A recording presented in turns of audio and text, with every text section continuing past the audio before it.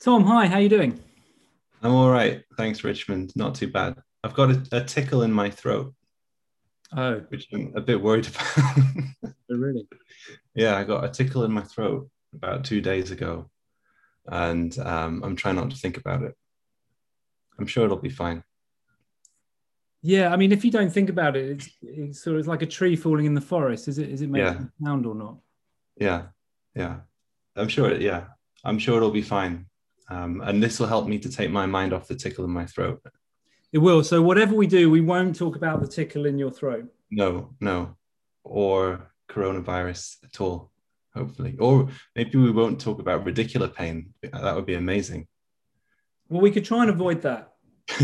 Um, but maybe we shouldn't avoid coronavirus because I think that everyone's talking about it. So I think it would be great to add something else.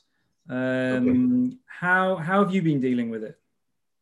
Um, all right. It's funny talking about these things because you don't want to ever really complain because everyone, there's always many people who have it much worse than you, isn't there? And in many ways, I've been quite sheltered. So I was in the States when it all kicked off. And I remember it's terrible to admit, but being a little bit grateful I wasn't in practice because I didn't want to get redeployed and all that stuff, which is a terrible thing to admit. But I remember thinking, well, thank goodness I can at least sort of stay at home and not worry about it.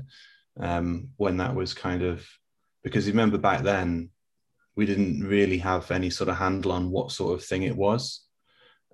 So I think that people were extremely concerned at that time. And I remember being a bit relieved that I could at least shelter myself, which is not a thing you want to admit, but I think this is the space to do it, isn't it? Like in a proper conversation like this.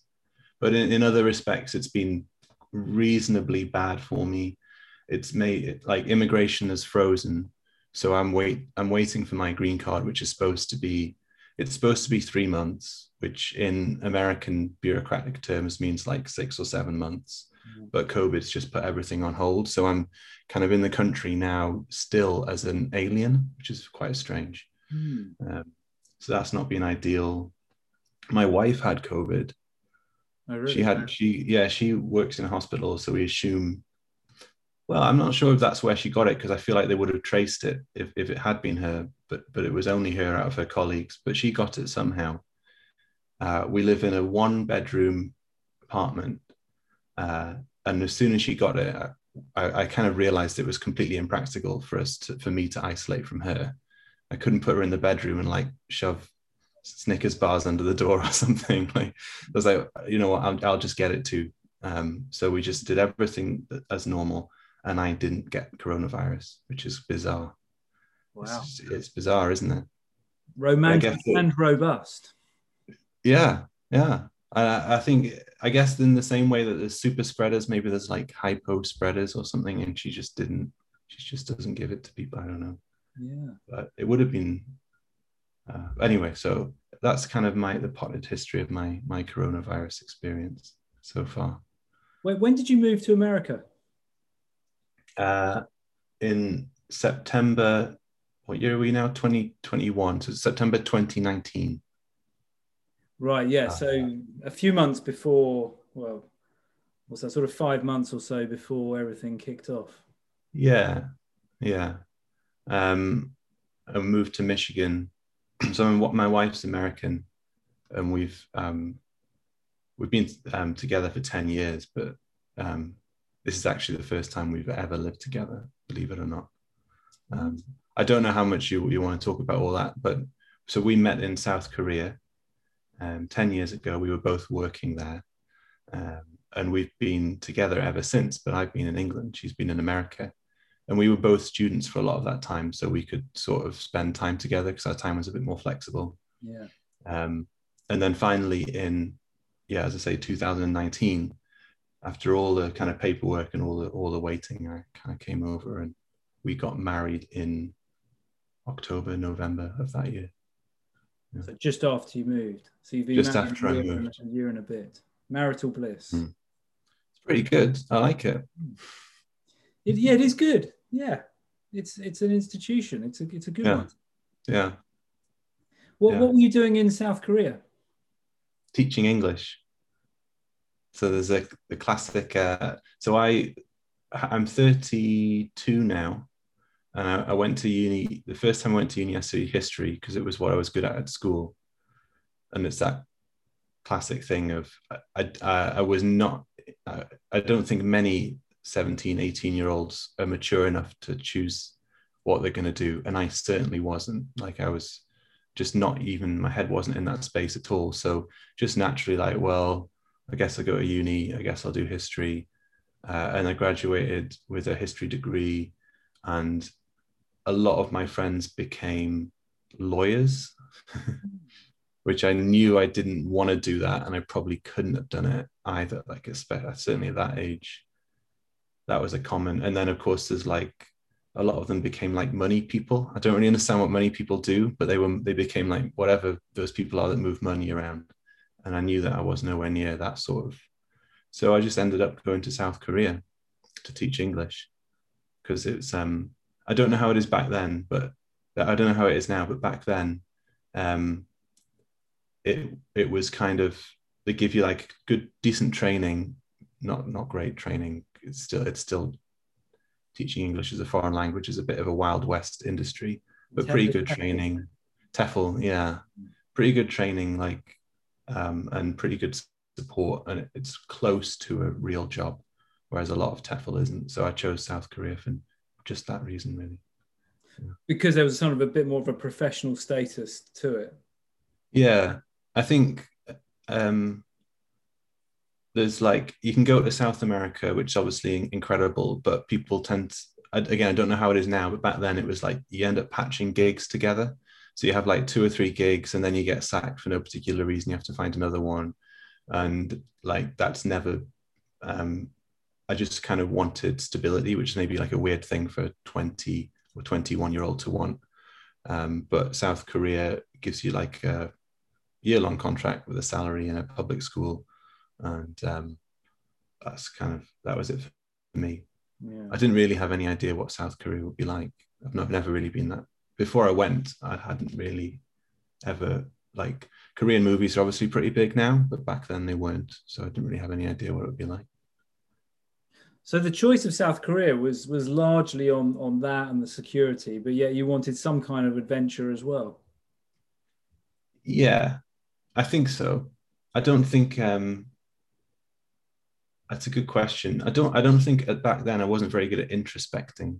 I don't, or maybe at least in my memory, I don't have very good memories of what my motivations were, which it might be a strange thing to say, but I think I have got better at that now, or maybe worse. Maybe I'm too introspective. But back then, I genuinely just used to wake up in the morning, and if I had to do something, I would do it. But if not, I would just kind of float. I was quite feckless, basically. Mm-hmm. So I don't remember particularly having like a grand narrative in my head of I want adventure or I want to see the world. It just seemed like a reasonably interesting thing to do. And I thought I wouldn't be bad at the job. And I wasn't that bad. I was okay. So I ended up doing it. So you did that for a year. You completed the job? 2 years. Yeah, 2 years I was there. So you extended? The first year was in a public school, like employed by the Metropolitan Government of Seoul. And the second year I went to a private language school because I wanted to see what it was like to teach adults. And it was okay. I probably shouldn't have done it. Like, it was, they have it's still South Korea, so that it's not terrible. There's still a pretty good culture to work in.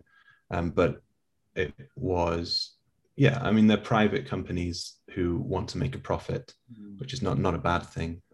But if you're an employee, it's not the best place to work. So I was quite overworked and under-supported the second year.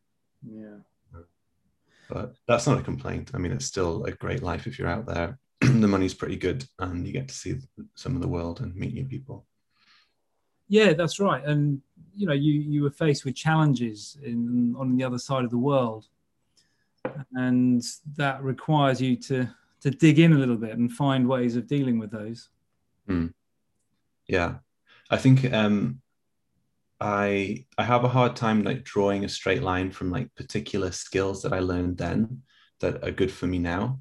But I think one of them is probably maybe two things. One is that as like a quite self-absorbed and feckless young man, being thrown into a culture where you're always under scrutiny because you're the only foreigner in the workplace, and again, this is 10 years ago, so you were the only foreigner many people had met.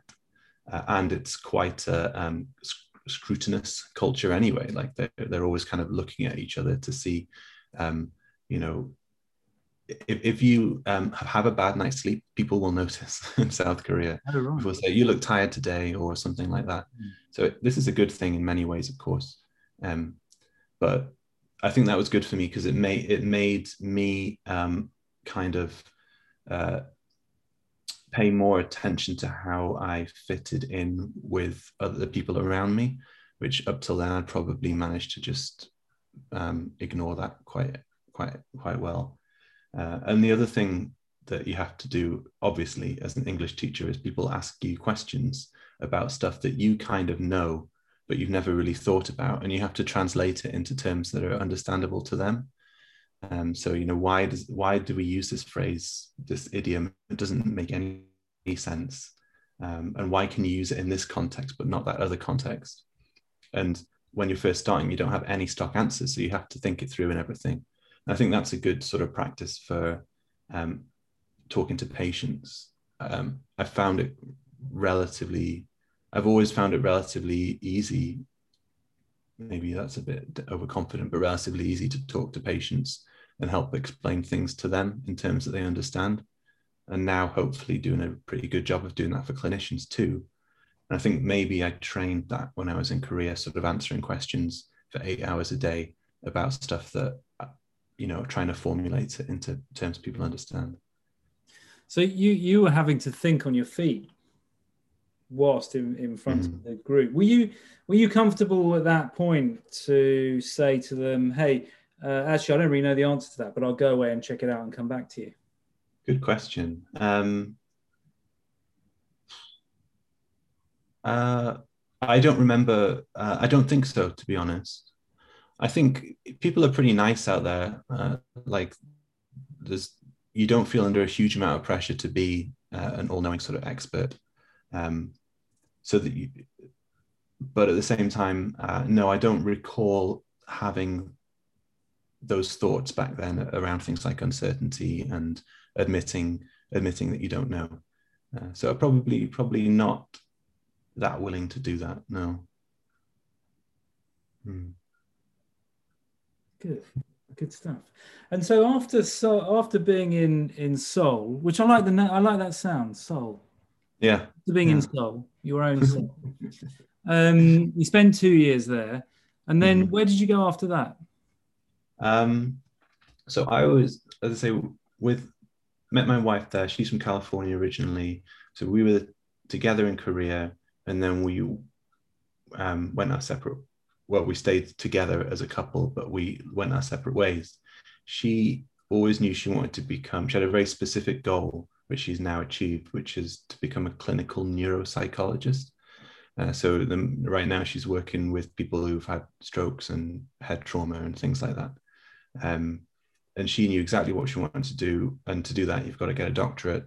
And so she went to do that in America. I didn't. And there was the option to kind of go like tag along and go to America. But I think we both kind of knew that I might just end up taking the only job I could do back then with a history degree, which is maybe, I don't know, something I wouldn't want to do for the rest of my life anyway.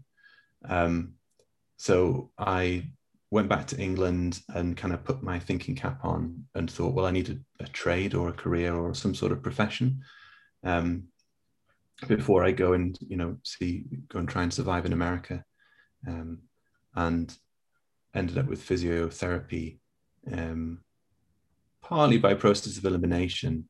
I think I knew like I didn't, like by this time, some of my friends from uni were like miserable as lawyers. And I know now that most people in most jobs just complain about everything anyway. And so there's plenty of perks to being a lawyer and all that, but they were complaining that they were working for cigarette companies and they were working till 10 p.m. at night. And so that was my picture of law. And just lots of careers I just didn't want to do at all. And I had a vague idea that I wanted to be like help people. So healthcare seemed like an obvious route. And sort of, again, physiotherapy is like the kind of crappy reasoning that I like exercise. You know, I like exercise and I want to help people, so I'll be a physiotherapist. So that's why. What else was in the mix? Things that seem absurd now. Architects. Yeah. And I think that was off because their training is so long. I can't remember how long, but it's years and years they train for. That was one.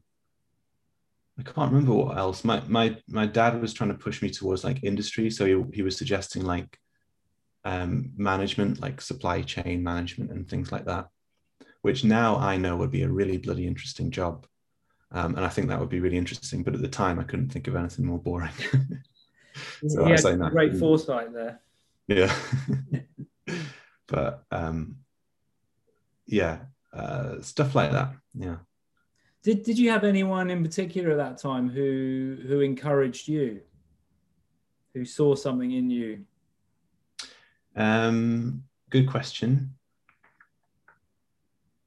The fact that I'm having to think about it suggests not. I'm trying to think of like an external sort of mentor.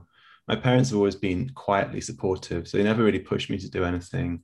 But they obviously kind of, and they don't like boost me and like tell me, oh, you can do anything you want, son.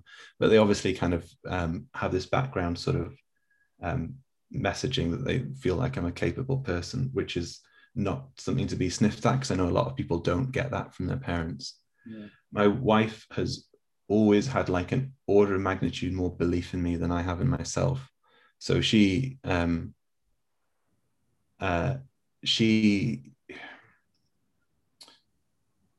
think I'm sort of naturally quite self-critical person. I don't tear myself down or make myself miserable with it or anything, but I definitely know or have a keen sense of my own limitations. And she often is quite good at helping me believe in myself a bit more, I suppose. So I think probably that's something. She, as I said, she's always had a very long time horizon. So she knows what she wants to be doing in 5, 10, 15 years when I didn't.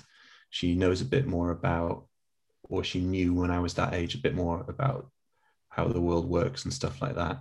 And so she probably, I've never ever felt that she would push or prod me in any direction, but she's always had this kind of belief in me, which probably helps a lot. I got quite emotional when I was writing the acknowledgement section to the book that I just finished, because I was like, oh, I'm too English for this. I don't want to have to write about all this, but it's kind of unavoidable. Like she is it's pretty incredible having someone who you see every day who I keep hesitating for when he's using this phrase believe in me, because like she's not like cheering me on from the sideline, she's not like a cheerleader, but she just obviously has this faith that I'm pretty capable of doing stuff, which is a really, really valuable thing to have. Yeah. Well, no, absolutely. I mean, having someone that you're deeply connected with in that way is huge fuel. Yeah. And I'm sure you repay in your own way. Yeah, I hope so. I like being a husband. It's great. It's really good. It's not very cool to talk about anymore, but, or maybe, I don't know, maybe it is. But I like the sense of duty and the sense of being part of something like a marriage, which is a bit bigger than myself. And she's pregnant now, so I'm looking forward to being a dad too. Congratulations. Thanks, Richmond. exciting times. Yeah, it's all good. So what comes through from a lot of what you've said is this sort of giving and caring and sharing. And recently you've done that in a very practical way with the book. And you've also been sharing in a practical way with your newsletter, which has been gathering momentum. Yeah. Which is fantastic. And you've particularly focused on a particular area. I wanted to use the word particular twice there, just to really narrow it down. And I'm trying to avoid the use of the term that we started at the beginning. But no, the point I wanted to make there was that there's a theme here. There's a theme here of caring and sharing. Where do you think that comes from? I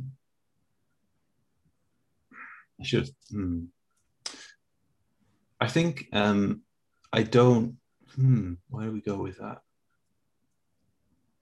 I've not thought about it too much, which I should have done before I came on a podcast called blanking Positive Encouragers. I should have thought about this more, but I think this is not sort of any false modesty or pushing back on what you said, but I think a lot of it is selfless in a sense. So I remember when I was at uni, I was a bit older than most. I'd say half the students were mature students like me, and half of them were just out of school. And I really liked helping the ones who were just out of school. And I liked doing that, and it came very naturally to me. But beyond that, I've never really thought of myself as a selfless or giving person. And the people who are close to me in my life often have to remind me of what a selfish person I am, and how self-absorbed I can be. So and I really can be in my own head and up my own arse like quite a lot of the time. And people need to remind me of that, maybe like lots of young men. But so I think I'm sort of conflicted about, because there's definitely two sides to it. Like a lot of people, I suppose it's never simple. With this, with the, for want of a better term, like educating people about sciatica. It started before sciatica because I wrote like 3 or 4 reasonably popular articles, which I just felt I had to write. There was one called like Myths and Misconceptions in Physio, which is a little bit, it's a phrase like green behind the ears now. It's not, it's a little bit naive in places. There was a history of posture, which is also sort of equally quite a naive narrative in some ways, and the history of pain. So I was writing this stuff for no particular reason. And that was not a selfless task. I just felt like I had to and wanted to spend my time doing that. And it's similar with the radicular pain thing. Like I would probably be doing this anyway. It's just an itch that I have to scratch. And but I also know that you can't do this stuff alone. You need the momentum of people reading stuff that you've written. You need the feedback, whether it's good or bad, to keep you going or correct your course.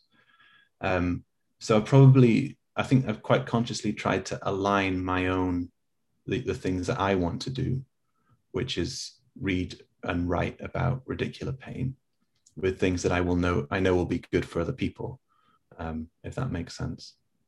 I don't think I'm explaining that very well, but one thing I do often think about is not only the things I want to do, but how to make money as well, which is like something that people don't often talk about, but it's obviously desperately important.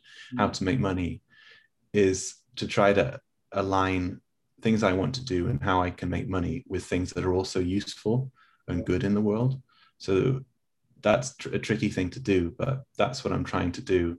I don't feel like it comes from like a wellspring of generosity or giving nature. It seems almost like a more practical thing to me. Is like, well, I don't want to be a dick, and I didn't want to become a lawyer and work for cigarette companies. So there is definitely that desire not to do bad things and to try and do good things. But at the same time, I don't think of myself as I'm rambling a bit now, but I certainly don't think of myself as particularly charitable or generous as my nature, if that makes sense. Yeah, that's what it feels like to you. Yeah, that's how it feels inside. Yeah, yeah, Yeah. I mean, there's an element of sort of, it's not quite self-criticism, is there? But you know, the practical side of, right, is there something I have a passion for, a subject? mm-hmm. Interesting that you mentioned within that list of your initial articles that it was the history of most of those things. So history's Mm-hmm. still in there, isn't it? Yeah. But you know, if you can align something that's important to you and is also important to a lot of people, clinicians, and all the poor sufferers of such pain, and you can make a living from that, great. Yeah. Because you've got to make a living. Of course you have. Yeah. I think in the healthcare professions, there's often and I've been guilty of this as well, you know, a concern about talking about money and making money and things like that. But we've all got to make a living, and there's a value, and we don't have to get into, you know, a debate about value and things like that. But you, in a sense, you create your own by what you do and what you bring to the party. And then if people are prepared to pay for that level of service and expertise and knowledge, then that's, you know, a specialism I'm a fan of. I think that's the way. Yeah. And you know, you're carving out a really valuable niche, or you've carved a valuable niche. Yeah. Thanks, mate. Appreciate that. And yeah, I think you stated it maybe a bit better than me. And I think the reason it's difficult to explain is because in healthcare, what you just said and what I said is completely sensible to anyone, which is you need to make money and you want to try and do something reasonably good for your small corner of the world. And if you can do those things at once, that's great. But I think in healthcare, there are other kind of things that you worry about and sort of things that you don't want to step on when you talk about that. And certainly the money part is an awkward one. Yeah, but thankfully the book has done pretty reasonably well. So one thing I say this and people don't believe me, but I genuinely was worried it would just bomb and no one would buy it. Not because I had no faith in it, but because I didn't know. I'd not seen really anyone sell an ebook before in our circles, and I didn't know if people just had that kind of instinct to get their wallet out and put their credit card information into the internet to buy an ebook. People buy courses all the time, but maybe they don't buy ebooks. I don't know. It turns out enough people do. So I've sold 600 copies now, and a few people have chipped in a bit more than the $20 asking price. So it's, if I was to average that by like the hours that I've spent on the book, it's nothing. Like it's far less than minimum wage. Yeah. But I'm very pleased with it because I take it as a signal that people trust me, that I'm going to add value to their lives if I'm with my writing and stuff like that. So I think it's a good signal for the future that I can continue doing this and keep trying to develop and do more stuff in this space. So I'm very happy with that. So you see this as a pretty hefty step forward, as opposed to the final product as such. Yeah. So it's taken me a long time to. I've never earned money outside of a salary in my life, or a hourly wage when I was working in restaurants and things. And so this is the first time I've ever done that. And the mindset shift has taken probably a year. And I can't remember what it was like, but I know it like a year ago, it was so hard for me to imagine that I might be able to earn money doing my own thing. And now it feels very easy. Like the thing in my head is that if I do stuff that's valuable to people and makes their life better and makes their patients' lives better, people will give me money for that. And it's quite simple. But it was hard for me to make that mindset shift. But I think now I have. And then again, the small amount of money, relatively small amount of money I made from the book, to me is a good signal that the second one will be worth writing financially, and B, that I can do other things. So I'd love to. I don't want to become the sciatica guy at all. And maybe this fits with the encourages aspect of the podcast theme. I'd like to be someone who helps other people. One of the things that in our physio space, I think has been, courses are a funny thing.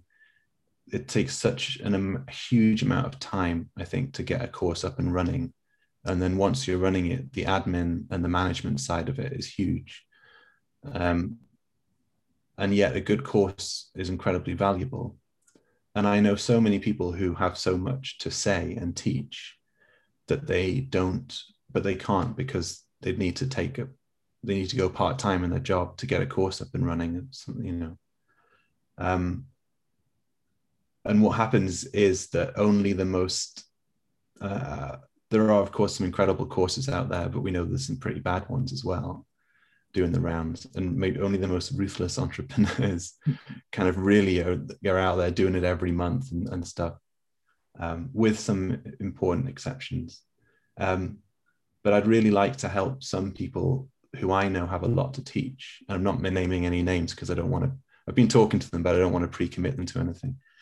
I'd like to help them to teach courses or write books, like whichever is best. Because I feel like I'm kind of getting the hang of this communication online thing. I'm kind of getting better at that. So that's what I'd love to do in the long run. And if I can make that sort of financially viable, I'd be very happy. Yeah. So you've started those conversations. So in effect, then you'd be working as a coach, as a mentor. Yeah, I don't know, or maybe more hands-on, maybe more like a manager. So there's, if I know, let's say I know someone who knows a huge amount about elbows. I don't, I've just made that one up. But if it was elbows, and I was like, people need to hear your knowledge about elbows. You know, I can help draw that out of you. You know, we can, you know, build that knowledge that you have in your head and put it on paper or onto videos. You know, I can help you build an audience because that's so important. So people who actually know where to find you and help you show the audience that you know what you're doing. And, you know, maybe we can write a book together and stuff like that. That's a pipe dream at the moment. I don't think I've really mentioned to anyone except in this podcast. And it needs all sorts of planning to make sure it's worth doing. But I'd love to be able to do that, because I think my perfect sort of day where I'm using my skills is I'm reading papers and I'm talking to people who know more than me, and I'm translating that for other people. I just really like doing that, and I think I'm probably better at that clinical practice, to be honest. So I'd love to be able to do that in the long run. So, and also, sorry, I'm rambling now, but I said elbows, which is a terrible example because I almost would want it to not be like that. So I'd love to, yeah. So and again, we're getting into the pipe dream of a pipe dream now, but I'd love to have a course on communication, which is something people talk about all the time. But at the moment, we don't really have great resources to go to. And if we do, they're very modality specific. So you're learning about one thing. I'd love to have one on red flags and serious pathology, because again, we have people who do the spine of serious pathology. And I'd love to have one on just generic rehab, just bread and butter, boring stuff, which doesn't get talked about enough. Yeah. So I don't know, let's do this in 5 or 10 years and see if I'm on my way. We'll see. Well, yeah, it's exciting. I mean, look, you've got a whole range of ideas, and I love those topics because, you know, I think in some ways, you know, the physiotherapy profession, you know, it's got so much to offer, and certain areas have kind of whizzed ahead in people, you know, injecting and using machines and all this kind of stuff, and great, you know, they're into that. But actually, we've got some nuts and bolts skills and knowledge that can benefit so many people, and it doesn't require any tech. You know, I often say to the people I work with, all the stuff we'll talk about and that you can do practically, no tech, because you need to be able to do this wherever you are, whatever you're doing. So if you need a piece of equipment, that's an immediate barrier. Mm-hmm. So it's really sort of scaling down. So, the basics of rehab, I don't know what happens at universities now. I mean, this is a long time ago. I don't know what kind of training and education there is in, basic exercise science, for example, how much depth that goes into, and designing rehab programs and periodizing. So before I did physio, I did the sport rehab and sports science degree, which covered all of that over 3 years. So there's a lot of detail. And the lady who set that up, Angela Kumin, she was a physio, set it up exactly because that was not what was happening in the physio degrees, but yet physios were then going out and then giving that information. Now, some knew their stuff because they were already into it or did some extra learning, but it wasn't kind of a main part of the learning. Yeah. And same with pain, as we know only too well. There's very, very little education on these massive areas where physios are regularly, and other professions are regularly advising on it, but without any education, or very minimal formal education. Yeah. And I think maybe yeah. I think one of the things that people always say to push back against that, what you're saying, and also one of the kind of things that I had a lot of doubt in my mind as I was writing the book, which is, as probably most people listening know, it's about the basically pathomechanisms of sciatica, a reasonable amount of detail, is a lot of people say that all that kind of knowledge of pathological mechanisms, biological mechanisms, and that kind of nitty-gritty sciencey stuff is not actually really a prerequisite. And I think there's actually a reasonably strong argument that it can be just too much of a distraction. People don't actually need to know what happens if enough of a certain neurotransmitter gets across to a certain receptor. I don't know. That's kind of something that there's a lot of pushback for that, and it's something I worried about the book as well. Is like, well, who cares about all this nitty gritty detail? Because at the end of the day, we don't have any one treatment for sciatica in the same way that we have good treatments for some other medical conditions. I don't know. But then my thing that I always think is, well, if you have a pilot, you would kind of want them to know how a plane works, even if they're not actually fixing the plane, in flight. There's something about it where, or most people can bake a loaf of bread, a pretty decent loaf of bread, without knowing what happens with the gluten and the yeast and all that stuff. But most expert bakers will learn that at some point, and they'll probably tell you that it improves their skill as a baker, even if they can't quite say how. So I don't know, it's a bit of a tangent, but I don't know what you think about. Do you kind of see what I'm trying to say about that? There's a common criticism, basically, that you don't need all this detail, you don't need all this scientific information in order to become a physio, which would render a lot of my book obsolete. But my sort of pushback against that is that you may not actually literally be telling it to the patient, and it may not be changing your decision, but somehow there's some intangible thing where if you want to be an expert pilot, you need to know how a plane works, even if you're not fixing it and actually screwing in the nuts and bolts yourself. I don't know, what do you think of what I'm trying to say?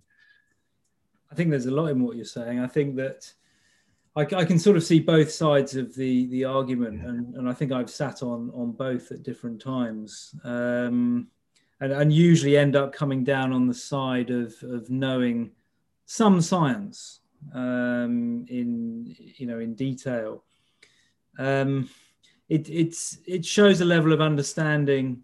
But having said that, you could be fantastic at the neuroscience of pain or sciatica, but actually be very limited in your communication skills, which means that when you're with a patient, you don't really know what to say, and therefore it's a tricky encounter. Whereas you could have someone who's not professionally trained, let me rephrase that, who's not necessarily a classic sort of healthcare professional, maybe, a holistic therapist, and will have success with people suffering all sorts of conditions, whether you're using Reiki or aromatherapy, any number of conditions there. And some people will get better that way. And some people will have a good knowledge, and some people won't have such an in-depth knowledge. And maybe those bakers are just people who are particularly interested, so they study it further. Maybe the people that bought your book are just much more interested in that depth, and some won't be so interested, so they'll either skim read it or they'll choose something else. So I suppose you've chosen your target audience to be people who are interested in that depth of knowledge. You're not forcing people to buy it. They're choosing to buy it because they're interested. I would be interested. I haven't read your book, I'll admit that, but I'm interested. So I would read your book because I like that depth, because I'm a bit of a geek, and you would probably read it as well. But would you say, I know you haven't read it, so it's hypothetical, but would you say that that would improve your practice, or would it? Because you said you read it because you were interested, which is a different thing to reading it because it would make you a better clinician. I guess that's the distinction. And because people tell me, they email me and say, I liked your book, it helped me to understand this, that, and the other, and that's a lovely feeling. Like, that's what I wanted to get. People read it and they feel that kind of click. Oh, that's why that is. Oh, fantastic. I'd never thought about it. That's why that is. But I wonder, I wonder how much it translates into actual clinical decision making. I'm not sure. I think it probably depends on the person to an extent. I mean, say, for example, a clinician reads the book. They're interested, first of all, so they read the book. And I think in essence, you are reading it because you feel that that's somehow going to better you, in whatever respect that is. Maybe you just feel more confident because you know that you've got this knowledge. You're not imparting all of it. You're not going into massive detail with the patient, not in the same level, but you're just feeling confident in your explanation to give meaning and to create that confidence in that therapeutic relationship, and then obviously give the space for things to happen. That's been my subjective experience too, is when I used to talk to patients about sciatica, even if the level of explanation was very basic, things just seemed to go much better than if I was talking to them about stuff I didn't really understand, like, I don't know, an ACL tear or something. And so there's still some sort of intangible magic that sort of made me as confident as the Reiki master is in Reiki or something. And it just everything seemed to go so much better. Maybe as well because I was enjoying what I was talking about. There's definitely something there. And it all, I think it all helps you build a model of the world as well. Which is kind of all anyone's trying to do when we learn about stuff. If you can make your model of what sciatica is better, then I guess it just helps you to move through the world a little bit better, hopefully. So you feel that you're able to impart that information, and of course you're doing it with your voice tone, with your posturing. Really getting that soothing going through the way that you delivered by having that backing of knowledge. Yeah, I think, and again, I don't know, I'm sure people have researched this extensively, like why it is, but I think people can sense when you're at the limits of your knowledge about something, and people can probably sense when you know a lot more than you're telling them.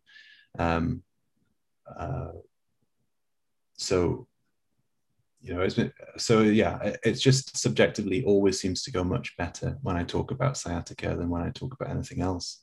And I think that's why. Have you done any kind of communication education yourself? What have you looked at?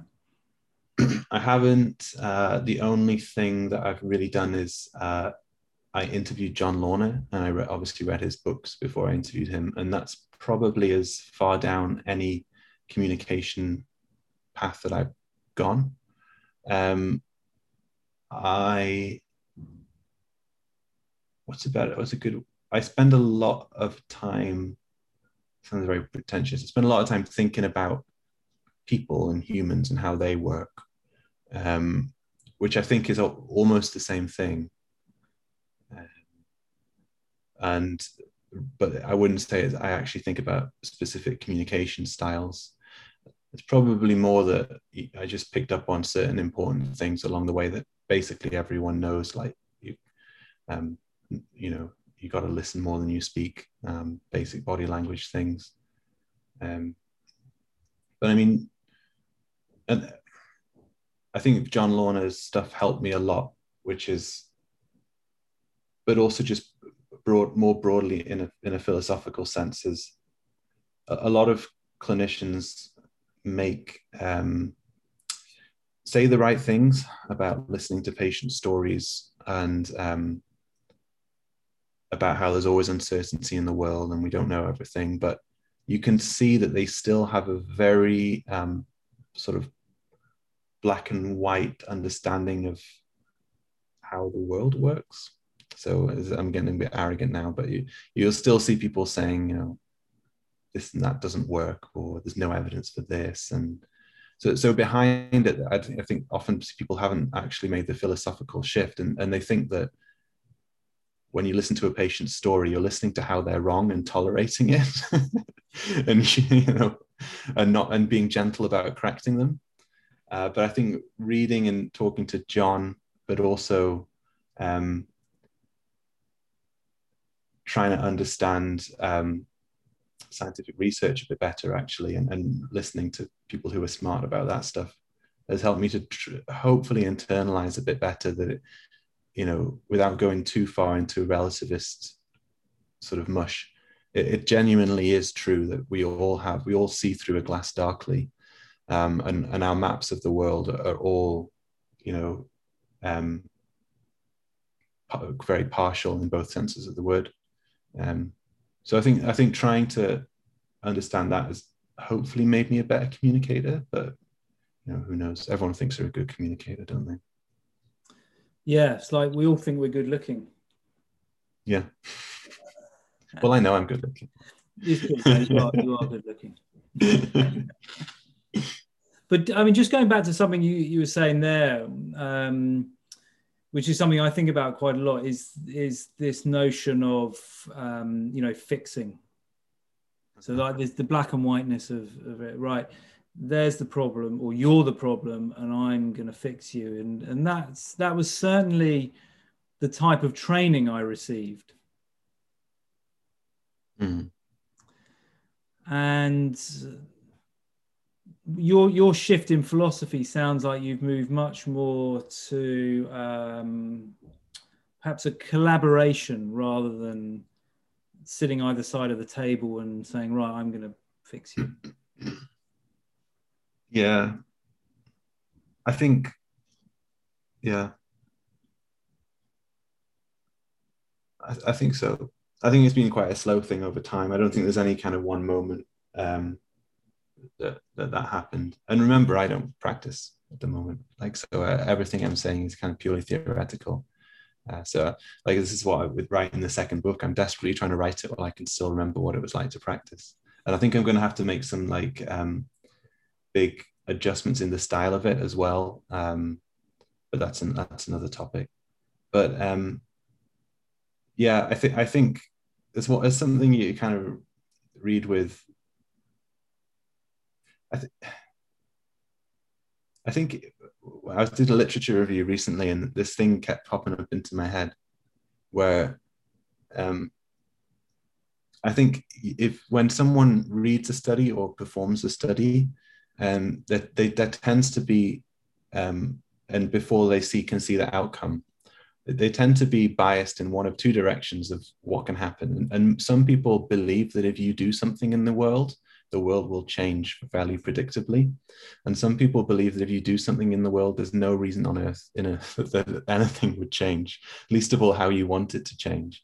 And I'm certainly over time, probably constitutionally in the second camp, because if I self-reflect, I know that I can make huge efforts in my life to add weight to my deadlift, or lose weight, or write more, write better, and bloody nothing happens. Like, it's so hard to change anything about yourself, and it's just like, for me, I'm always trying to gently to improve myself, and nothing ever happens. And so when I read a study and this kind of a null result and nothing happens, it doesn't surprise me that much. Whereas I think a lot of people still have a kind of quite mechanical, like Rube Goldberg, what's the machine sort of understanding of how the world works, which is if you press this lever, then a series of mechanisms will kind of kick into action and something will happen at the other side. But that's not how I feel like the world is. And I think, so going back to your thing about collaboration, to me, it seems obvious that there's very little, just ontologically, that I could do personally to change that person's life course. There's always these freak things where you say the right thing at the right moment, and the clouds part, and I can think of a few occasions that's happened almost by accident. But I suppose the simple way of putting it is, people say, like, you see them for half an hour every 2 weeks. What are they doing for the other? I'm not good enough at maths to work it out, number of hours. And then so the natural thing is that it has to be somewhat collaborative. Like, there has to be, even collaboration is maybe putting too much onus on the practitioner.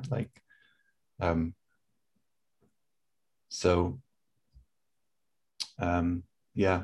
So I think it just seemed, that's a roundabout way of saying, to me, it seems so natural and obvious that a not particularly hard mental shift to make at all, that we should be collaborative. But I know that a lot of people don't feel like the world works that way, and that's fine. It's probably an equally valid and probably quite useful way to see the world, that it is something that you can affect and change very easily. I just don't, it's not my sense of how things are. Does that make sense? Or? Yeah, I think so. I'm trying to follow. And I'm trying to sort of put that in the context of your book and other offerings and what you've done. So you feel that whatever you do doesn't really change the world much.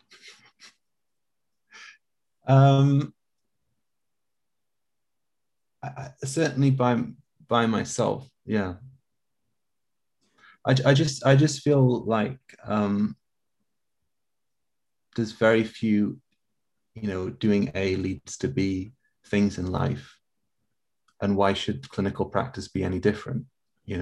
I can't think of the number of times I've started an exercise plan that I haven't stuck to and bloody nothing happened, or, I've decided that I'm going to change this thing about my work and make myself better in this particular way, and it doesn't really happen. And so why, I don't know, I'm kind of trying to say a few things at once, I guess. But I just think that the world is a really hard place to change. So it seems odd to me that as a clinician, you should expect to do that alone, if you see what I mean. So collaboration is a logical conclusion. So it's not so much that you don't think things can change, it's more that it needs to be, or it needs to involve more than one person, based on your own experiences of trying to, increase weight or do something in a particular way. But the question that comes up there very quickly is more around habit formation then. As in, do you find it challenging to create a new habit? I think as certainly, not I wouldn't say more challenging than most people. I think most people struggle with that stuff, don't they? I don't know if I'm correct in saying that. It's something I think about a lot, actually, especially now that I'm trying to work for myself and I'm trying to create my own structures because I don't have to be at my desk at a certain time. I have to make myself do that. So yeah, it is. I would say it is hard, and everything's fallen apart after I finished my book. Because I treated myself to a week off, and of course now I can't get going again. Everything's gone. All the spinning plates have just fallen. Like it was going so well. Like I was at my desk at 8 o'clock every morning. I'd do focus work for a certain amount of time, and then I'd switch to something else and answer my Twitter messages at a certain time, and it's all gone now.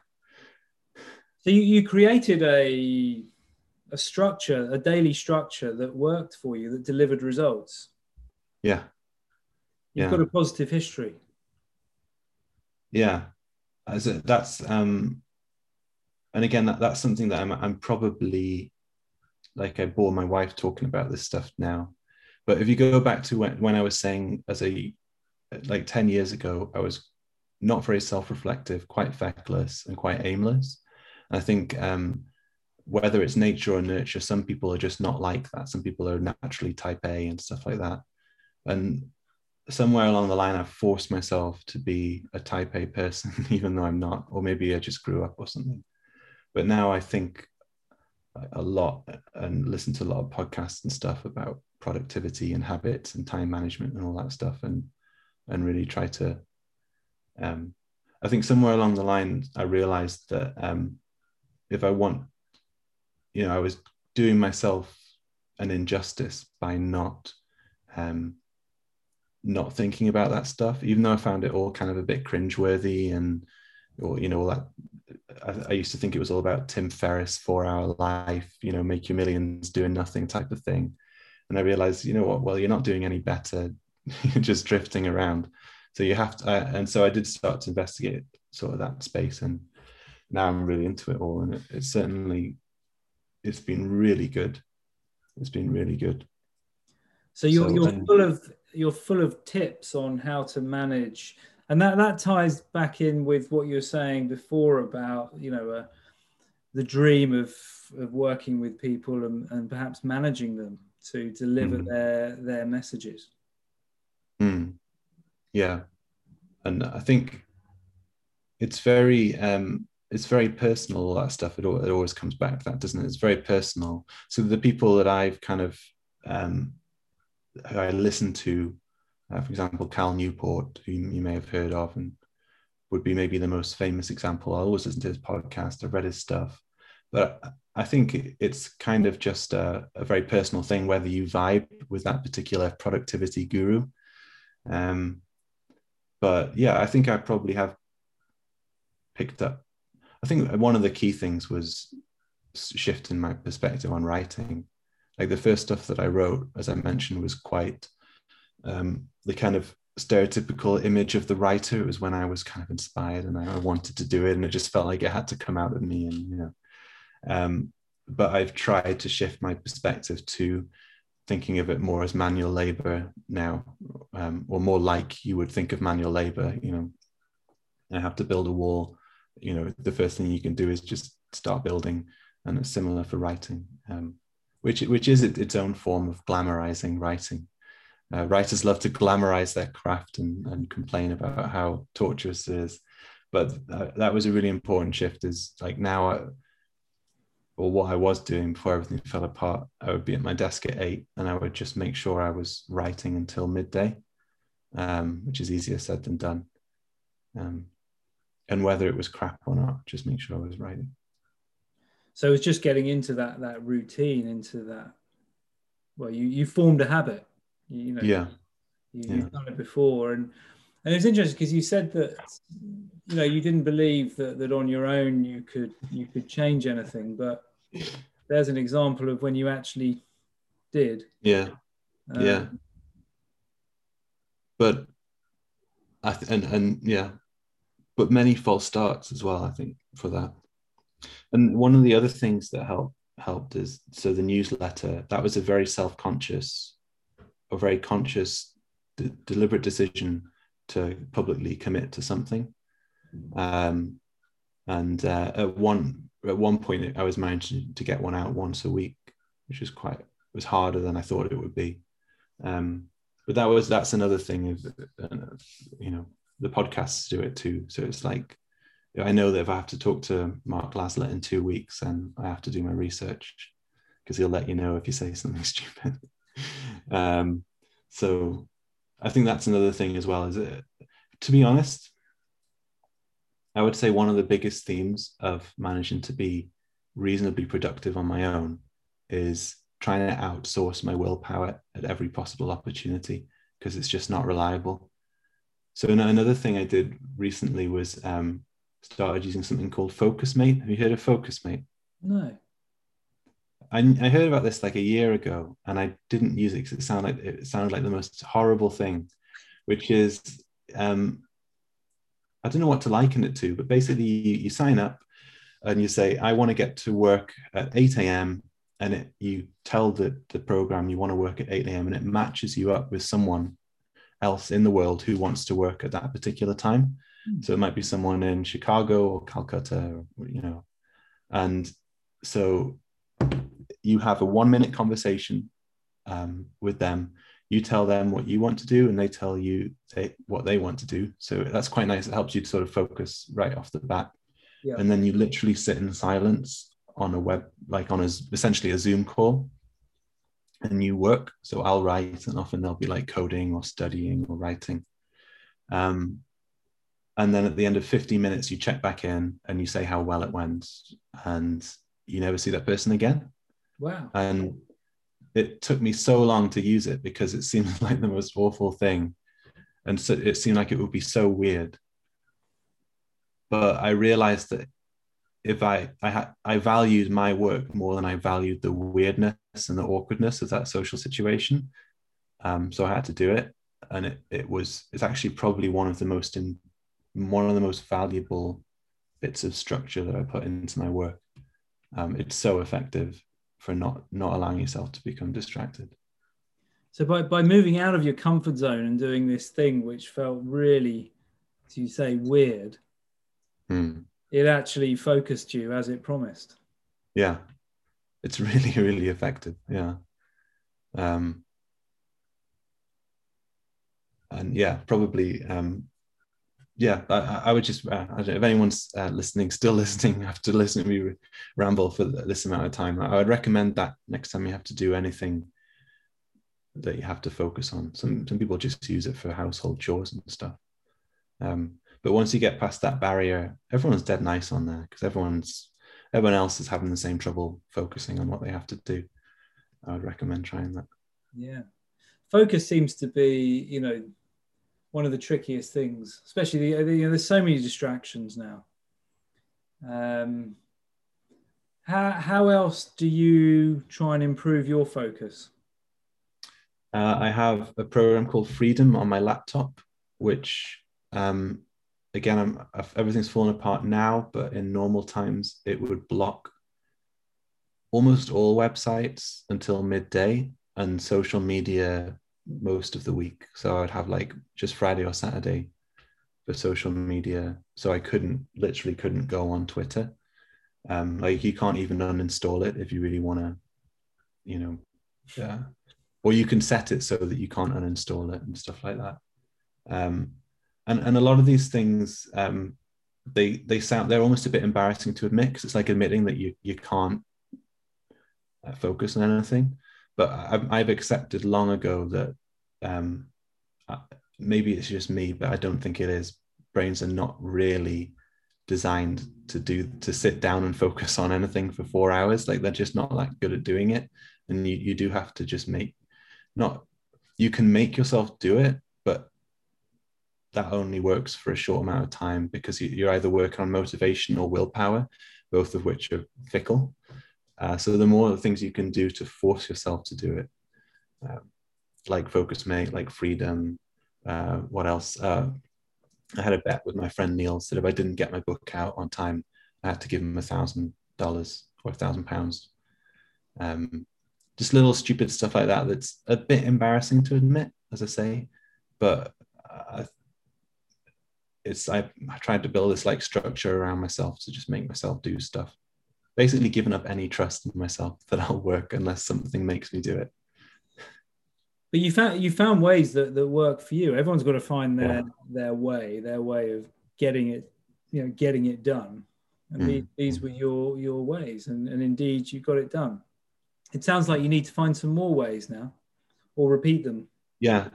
Which is one of the other interesting things about any productivity hack is that it degrades over time. So you think something's fantastic, or I found the perfect app for this, and it, but your brain will find ways around it, as you probably know. Like the monkey mind will find some way to distract itself, even if you think you've got some watertight system. So, but I think that's another one of the things, like as well as just accepting that, it's not a personal failure if you're distracted or procrastinating. It's just how people are.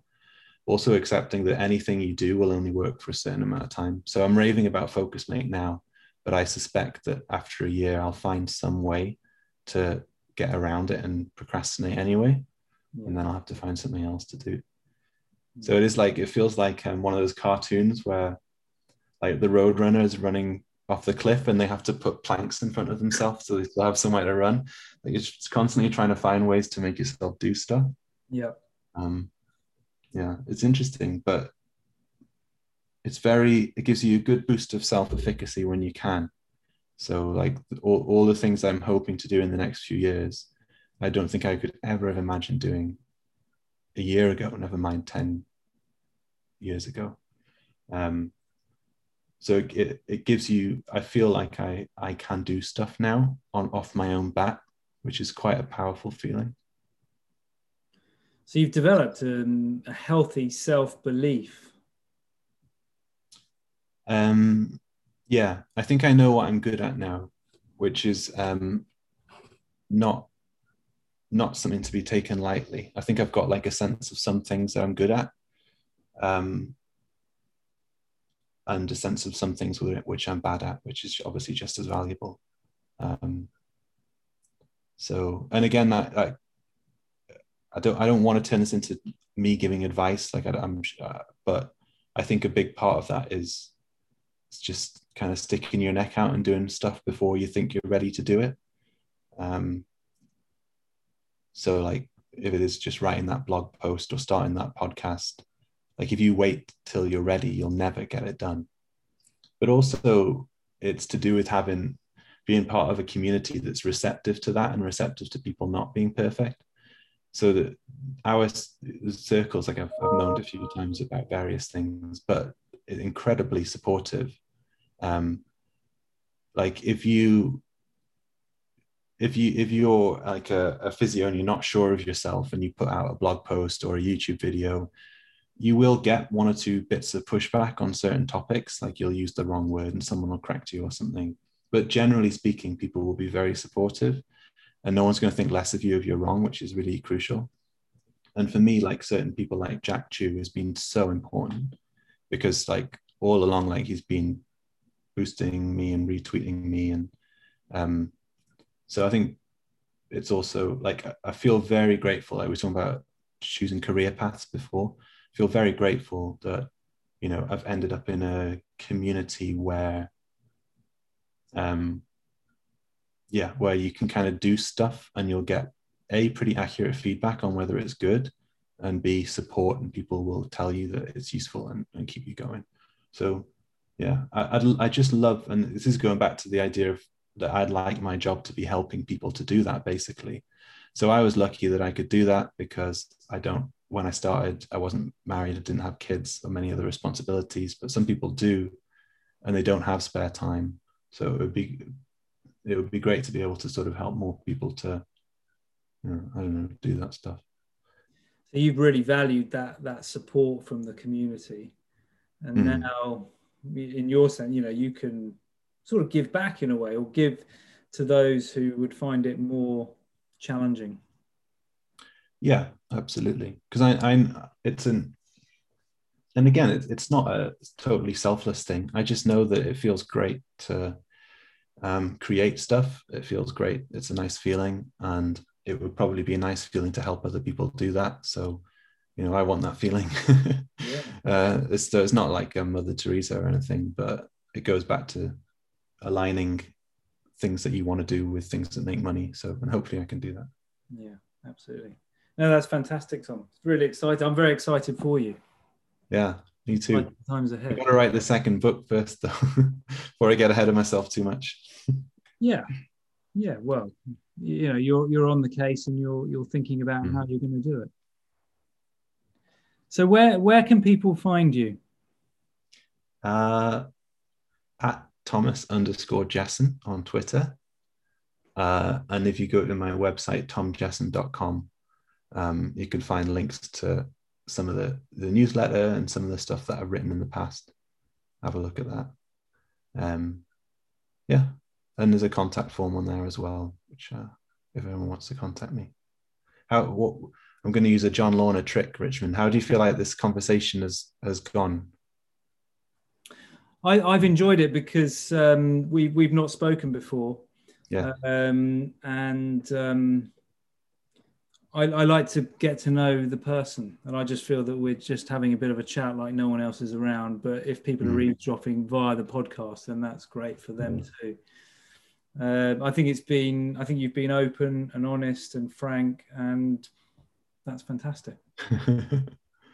Well, I hope it was. I'm glad it was useful for you. I hope it was interesting for people listening. Who knows? But I love. We talked about this off air just before we came out. I love podcasts for this reason, which is, I think it's so great to listen to people talk candidly. And sometimes they're really bloody boring, and sometimes they're interesting. And hopefully, I've been interesting. Well, yeah. I mean, yeah, it's been fascinating. You say it's easy to talk about, or go into detail around the peak achievements, or I could say give me your view on piriformis syndrome or something like that. But you've written about that, and people can read that. But actually, I always think, knowing the person, their background, what they're into, and you've been happy to share your vulnerabilities, and actually all the guests I've spoken to have done that in their own way, and that's really, valuable, because we're all human beings just doing the best that we can with what we've got, and by coming together in this way, it just shares that really. So thank you. My pleasure. I'll have to start a more. Sorry, go on. I was going to say, so we'll have to catch up again down the line. I was going to say I'll have to start a conversational podcast as an excuse. Yeah. Well, you just do it really. Most people are up for a chat, and press record and off you go. That's all I do. Yeah. I think I probably will, because I enjoyed this, and I think it's a good format. I've enjoyed the other ones too. So yeah, thanks, Richmond. That was a real pleasure. Good stuff. Me too. So let's keep in touch. Yeah. Take care. Cheers, Tom. Bye-bye.